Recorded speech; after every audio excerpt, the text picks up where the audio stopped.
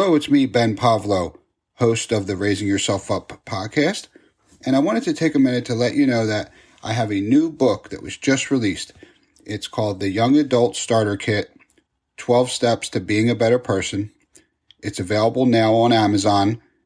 And I also still have my Self-Help for At-Risk Teens book. So go ahead and please check them both out and enjoy the show. Welcome to the Self-Help for At-Risk Teens podcast. I'm your host, Ben Pavlo. I'm an author, certified life coach, and someone who has used self-help and personal development strategies to change the course of my life. And I want to share them strategies with you.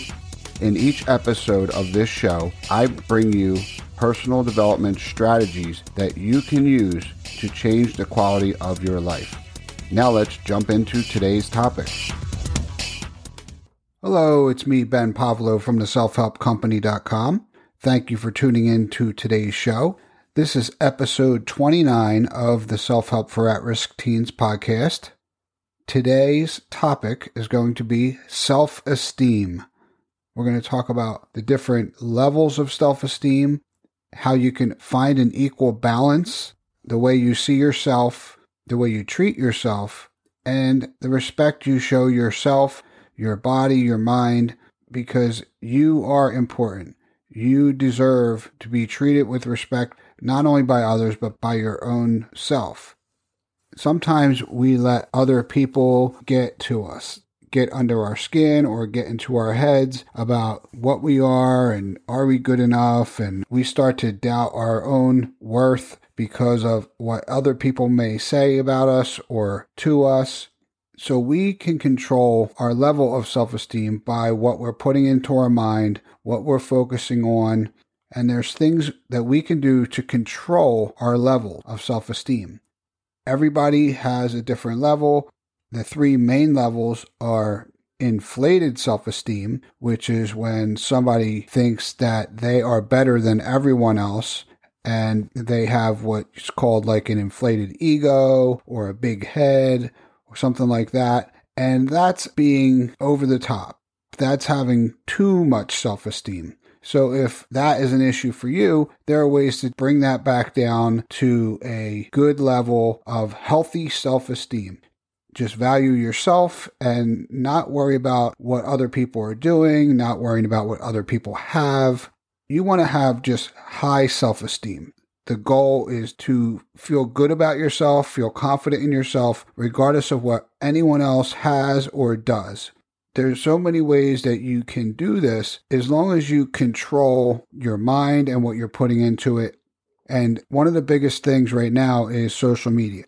So if you are active on social media and you're actively posting different things, pictures, images, maybe videos of yourself, or you make posts where you talk about your own self or other things going on in your life, the comments that people make sometimes can get to you. It can get to anybody if you let it. So there are people that you may not even know who are commenting negative things about you or about what you said, making fun of you or just saying that you're not good enough or you're not worth it or, who knows what, because people are just obnoxious with the negativity on social media. Now, if you have people that are being positive about what they're saying, that can also contribute to inflated self-esteem. So it goes both ways with social media, and when you decide to put things out there, you're opening yourself up to different criticisms, some good and some bad. But the one thing you want to keep in mind is that if you do not know a person, especially if you've never met the person a day in your life and they actually do not know you, you should not let that get to you at all, because they don't know you. And their negativity could start to cause you to have doubts about yourself when they have really no idea what they're talking about. Now, if somebody knows you personally, they know you really well, and they're giving you criticism, then maybe you want to consider what they're saying and evaluate yourself and say, am I being over the top? Am I being arrogant? Am I being cocky? Or if you're being really low self-esteem and you're making posts about being like depressed or being on a really low self-esteem, saying that you're not good enough, you're not worth it. Again, if somebody knows you personally and they're saying to you, yes, you are, you're better than this, you can do better than this, and they're encouraging you, that's the type of people you want to focus on and pay attention to, because they're the ones that care. They're giving you honest criticism because they want to help you boost your self-esteem. They want you to feel better about yourself. They're the kind of friends you want in your life. People who are positive and encouraging are the best people to spend your time with. The other side of that is when you're making posts and you have people who are saying automatically, you're great at this, you're the best. Sometimes that's a little overkill. That's kind of like having a yes man, somebody who's always going to agree with you no matter what you do. And that's not always helpful either, because you can't learn and grow when you're getting biased feedback. Because somebody's saying nice things, they want you to keep them in your good graces or whatever, or they don't want to offend you. Just be careful about what you put out there on social media, and also be careful about the type of feedback you allow yourself to react to. You do not want to overreact or underreact. You just want to keep a nice level head about what people say if you're putting yourself out there. If you're not on social media, or social media is not the issue, and your issues are because of other things in your life, maybe other relationships that you have, then if you're low self-esteem, there are ways you could boost that up. And the ways you can start by doing that is to maybe start to meditate, live in the moment, and really just develop awareness to what you're good at. What are the things that are in your life that you can appreciate? Maybe consider starting to write in a journal about what you can do differently, or ways you can improve, or ways that you can boost confidence. Start to think about past things that you were successful at. Start to think of times when you did have a lot of fun, or you were doing really well in school, or you did have a really good job, and know that if you did it once, you can do it again. You have to participate in your own life and be active and aggressive in seeking out things that are going to bring you joy and make you happy. You can't sit back and let other people always dictate the way you feel. When you're going out and seeking out positive information and starting to remind yourself that you are good enough and that you are worth it, stop comparing yourself to other people. Do not compare yourself to other people's successes. Don't get jealous. Don't have negative feelings towards someone because they have something that you don't. Be happy for them and focus on what you can do for yourself. And when you have more confidence in yourself and your worth and your abilities, you'll begin to feel better. So when you start to appreciate your little accomplishments and acknowledge the little things in life that you are doing well and focus on them, they will continue to grow and start to dominate the negative things that are going on. Sometimes low self-esteem could be caused by body image or weight or the ways that you may see yourself. Everyone is unique in their own way. Again, if you're not comparing yourself to anyone, if genetics are automatically going to cause you to have a certain look about you, you have to embrace it and be comfortable in your own skin. And if it comes to like a weight or a certain way you look with your hair or anything, think about what can you do to change it or control it or whatever. Are you eating healthy? Are you exercising? Are you doing the things that you can control? Are there things in your wardrobe? Can you wear different clothes if you want to? Or can you do your hair in a different way? Maybe change up your style, change up your look. Are there ways you can do this?